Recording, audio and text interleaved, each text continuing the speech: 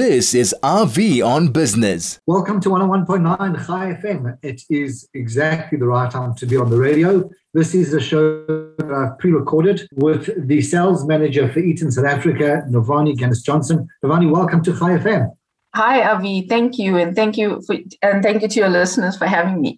Navani, we've spoken to Eaton before, a dynamic company, a company that's really all over the globe, but a company that's all about energy, all about innovation. And ultimately what we're speaking about is not Ukraine, which is a bit unusual because that's what it should be on everybody's mind right now. And just to nail my colors to the mast, I didn't believe that I would live to see the invasion of a sovereign state in my day. It's something that's just absolutely unspeakable. But be that as it may, let's get back to the challenges that South Africa has. And the major dominant challenge that the country has had for the past decade or two has been power. At the end of the day, the ANC government did not plan correctly. They planned too little, too late. They tried to put patches on the power problem, and it's just escalated and sort of gone off the charts to the sense that we are now having rolling load shedding. And again, over here overseas, when you speak about people about load shedding, they look at you like they've never heard the term. Please explain to me what this is. And when you say, well, there's no power for periods of time on an ongoing basis, they look at you as if, okay, well, that's just a once-off. And then when you explain, oh, it's an ongoing story, there's almost a look of incredulity, just incredible. How can that be? But that is the reality, and hopefully it will come to an end in the future. But Navani, coming back to you guys at Eaton, we're all talking about power generation for the individual, each person or each home, each business being able to generate their own power, the microgrid as we would refer to it. Is that a reality? Can that really be done? Absolutely. It's a reality. Eaton is one of the companies leading the technology around this. We've implemented our own microgrid at our offices in Wadeville in the south of Johannesburg. So yes, it is a reality. It's about really evaluating it's more than just, your return on investment. It's about how much do you value your downtime? What is the impact to your business? And, in today's economy, 2 hours of load shedding has huge impacts on profitabilities of the companies, especially coming out of the pandemic where they're trying everything to just recover. So I think microgrid is a reality. I know it's a reality. It has been implemented successfully. It's just a matter of getting on board and starting to see it as an alternative energy production. Fantastic. So the bottom line is that it has been done in small bits, and it is absolutely up and running in certain test cases, as you said, in your factory and your offices in Wadeville. Navani, let's come back to South Africa. Ultimately, Eskom is the power generating utility for the country. It is the utility that is responsible. Here we are talking about us building microgrids in the sense that everybody should be able to generate electricity, look after their own needs, and if they have excess, even sell it back onto the grid to the utility so that it can be a sustainable solution. From a business model point of view, doesn't Eskom need as many of us to pay as much as we can for power so that they can build new stations, they can maintain existing stations? By us going independent, don't we sort of hobble the entire infrastructure of power in the country? In my opinion, not necessarily. I think opening the power industry for diversification will not pose a threat to Eskom. In fact, it'll only strengthen the utility's position as a baseload supplier.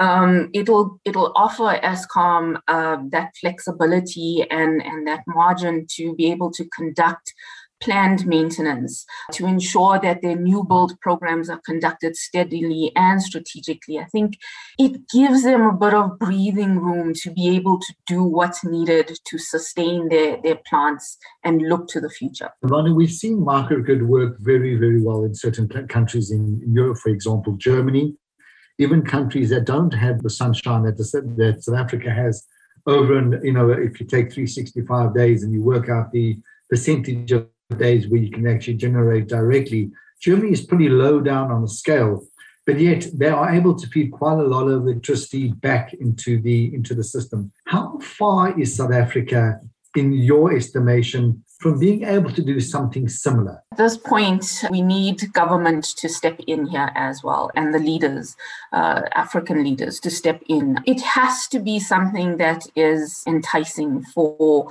the individual to be able to want to put up their own microgrid offering. It needs to be simple as well. It's not something that's complicated. The average citizen is not going to read through tons of purchase agreements. This is far beyond their comprehension, it's far beyond mine as well. So it needs to be something that's easy, something that, a prosumer is saying, or even companies for that matter. This is not their core business, but they understand the need for it.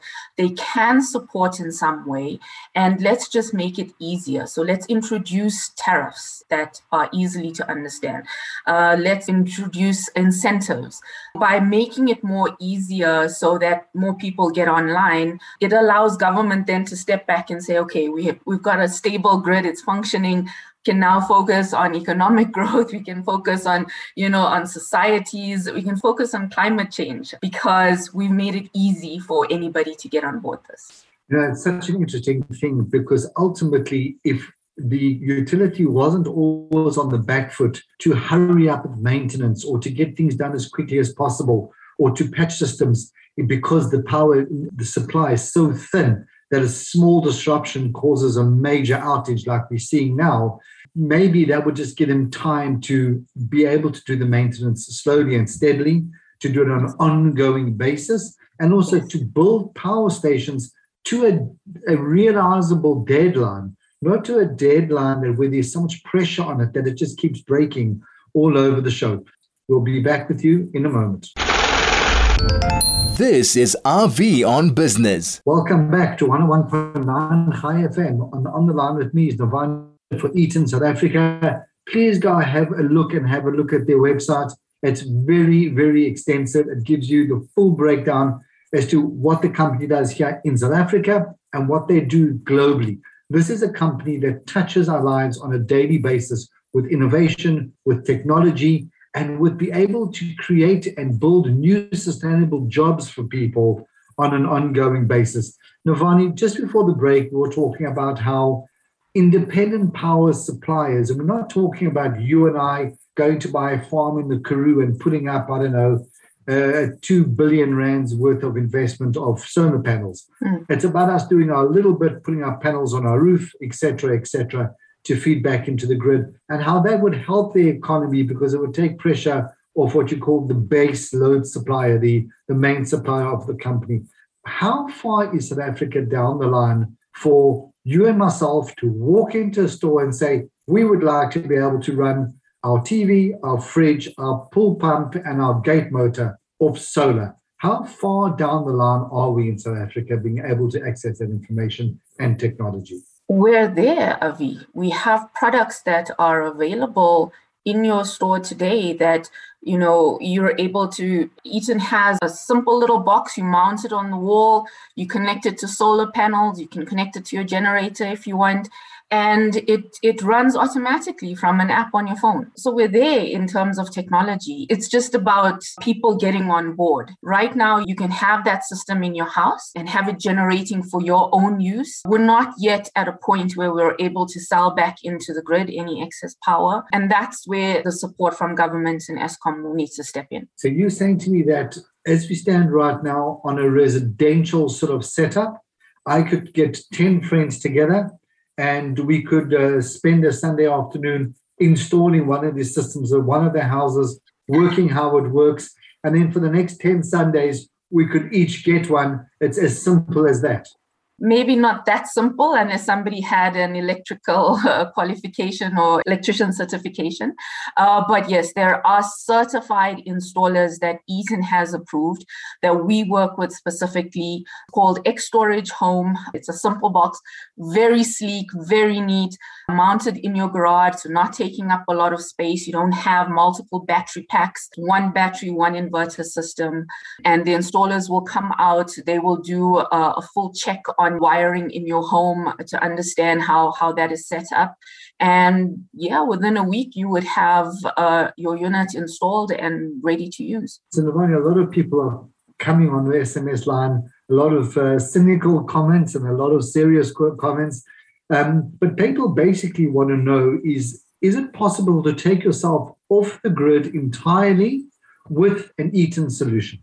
You can with one of our slightly bigger storage home products. We have compact.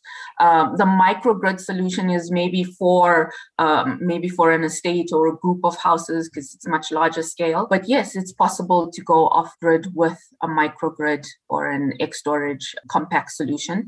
You're looking at battery power to store your energy when the sun is not shining, when you're not running a generator, for example. And that ensures also that it's safer for the climate. You know, you're not running your generator the whole time. The idea is to use solar and then store it overnight and, be able to use it for hours on end. Yeah. Navani, Greg wants to know, I would love to have such a system, but every time I've looked into it, it's worked out to be just too complicated, number one. And secondly, the payback time ran into years. Has this changed, or is this still the scenario at the moment? It shouldn't be too complicated anymore, Greg. If you go to our website, we do have a list of our installers, and they will be very happy to come out and, like I said, do a full evaluation. And it's as simple as that. You call them, they'll do the evaluation, they'll be able to install the unit. When it comes to the payback period, as I mentioned at the beginning, it's not your return on investment should not always be about the years that you're paying this back.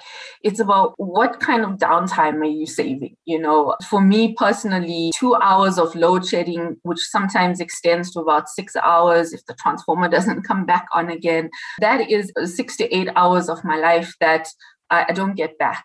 I'm not able to work from home. My kids aren't able to do their homework.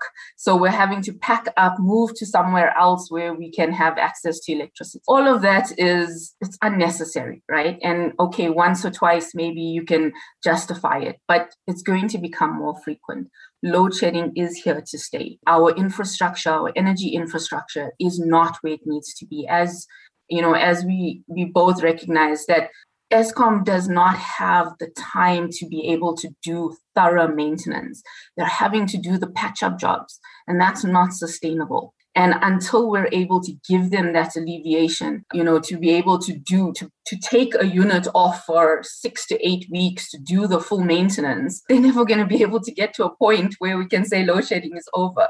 So evaluate or measure that downtime, measure more production that you're able to achieve from that time that you're not losing because of load shedding. And Navani, we need to take a quick break, but before we go there, I can relate to exactly what you're saying, because I think twice last week I had deadlines to meet. I had staff working, frenetically to get things done. And then all of a sudden load shedding. I don't have, my inverter didn't work, or I don't know, the inverter ran out of power, or whatever it was, and everything just grinds to a halt. And then you get hold of the person they're going to be delivering the deadline, so to speak, to, and there's understanding, I'm in the same scenario, okay, no problem. But what it really means is that the job doesn't get done, it just gets rolled over, and there's a delay in the entire system. Navani, let's take a quick break, and we'll be back with you in a moment. This is RV on Business. Welcome back to 101.9 High FM. Online with me is Navani Ganess Johnson, who is the Sales Director at Eaton South Africa. Once again, please go have a look at the website. It's Eaton, eaton.co.za, and everything's over there. Navani, we are running out of time, so I'd like to ask you, if I'm on the website, where do I go to find a home solution where I can see the information and I can look at an installer? It's on the Storage Home tab. When we come to alternative power in South Africa, you guys are an international player. Is there the political will now, or maybe in the near future, to allow you guys easy access into the market so that the alternative suppliers can become major players in the market? Yes, I think, if government is taking this seriously. African leaders are taking this seriously. They need to understand, in order to help the utilities and support them, there needs to be a push towards independent power producers, alternative energy producers in the market to ensure that there is economic growth. It cannot be on the shoulders of the state-owned utilities only. Before we end off the interview, if you were the Minister of Health as of right now, and you were dealing with this particular issue, you were having this interview, and I said to you, Navani, how are we going to make the lives of the average South African easier, smoother, and more efficient when it comes to power? What would your solution be? How do we make it easier for the average homeowner to install their own power alternative energy in their homes and be able to sell that access to the grid? What does it take? Let's walk that journey. Is it a few clicks online and be able to get to that point? But it needs to be as simple as that. And Navani, I don't know if you remember, but we've been there before. I don't know if you remember, it was probably 8 years ago. There was a whole drive by government to change the downlighters to LEDs. And somehow there was like a window of a couple of months. You could get guys at your door with boxes of LEDs and they would switch out everything for you and it would cost you absolutely nothing. Because the LEDs at that time, the globes were prohibitive, the price. And they had this whole drive and then that stopped.